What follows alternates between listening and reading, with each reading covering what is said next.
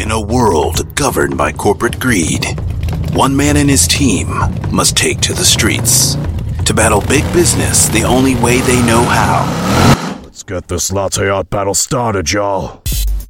From the team that brought you the Fast and Furious franchise comes a whole new kind of race. When corporate greed comes to their city in the form of chain coffee houses, Dominic Toretto and his gang must form alliances they never expected to pull off. A heist with their own brand of handcrafted artisanal espresso. Dom, your extraction is too fast.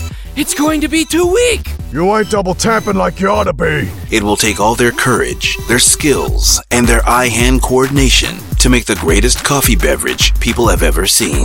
Oh my god, he's attempting a triple Rosetta Florette. Starring Vin Diesel as the only character he'll ever be able to play.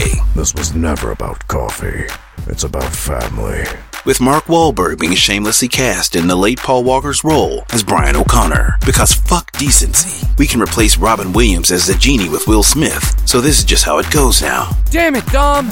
We are your family. Michelle Rodriguez, because, of course, she's in this. This import they're using is got a crown like nothing I've ever seen.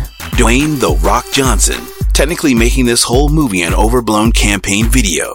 This shit here they're importing is 100% Guatemala Arabica. Do you even understand how dangerous this is, jabroni? And Nicolas Cage as corporate CEO Starbucks Sanchez. I don't care where they came from or where they're going. All I want is my goddamn beans back! This summer, when the fight goes to the streets, coffee will get spilled.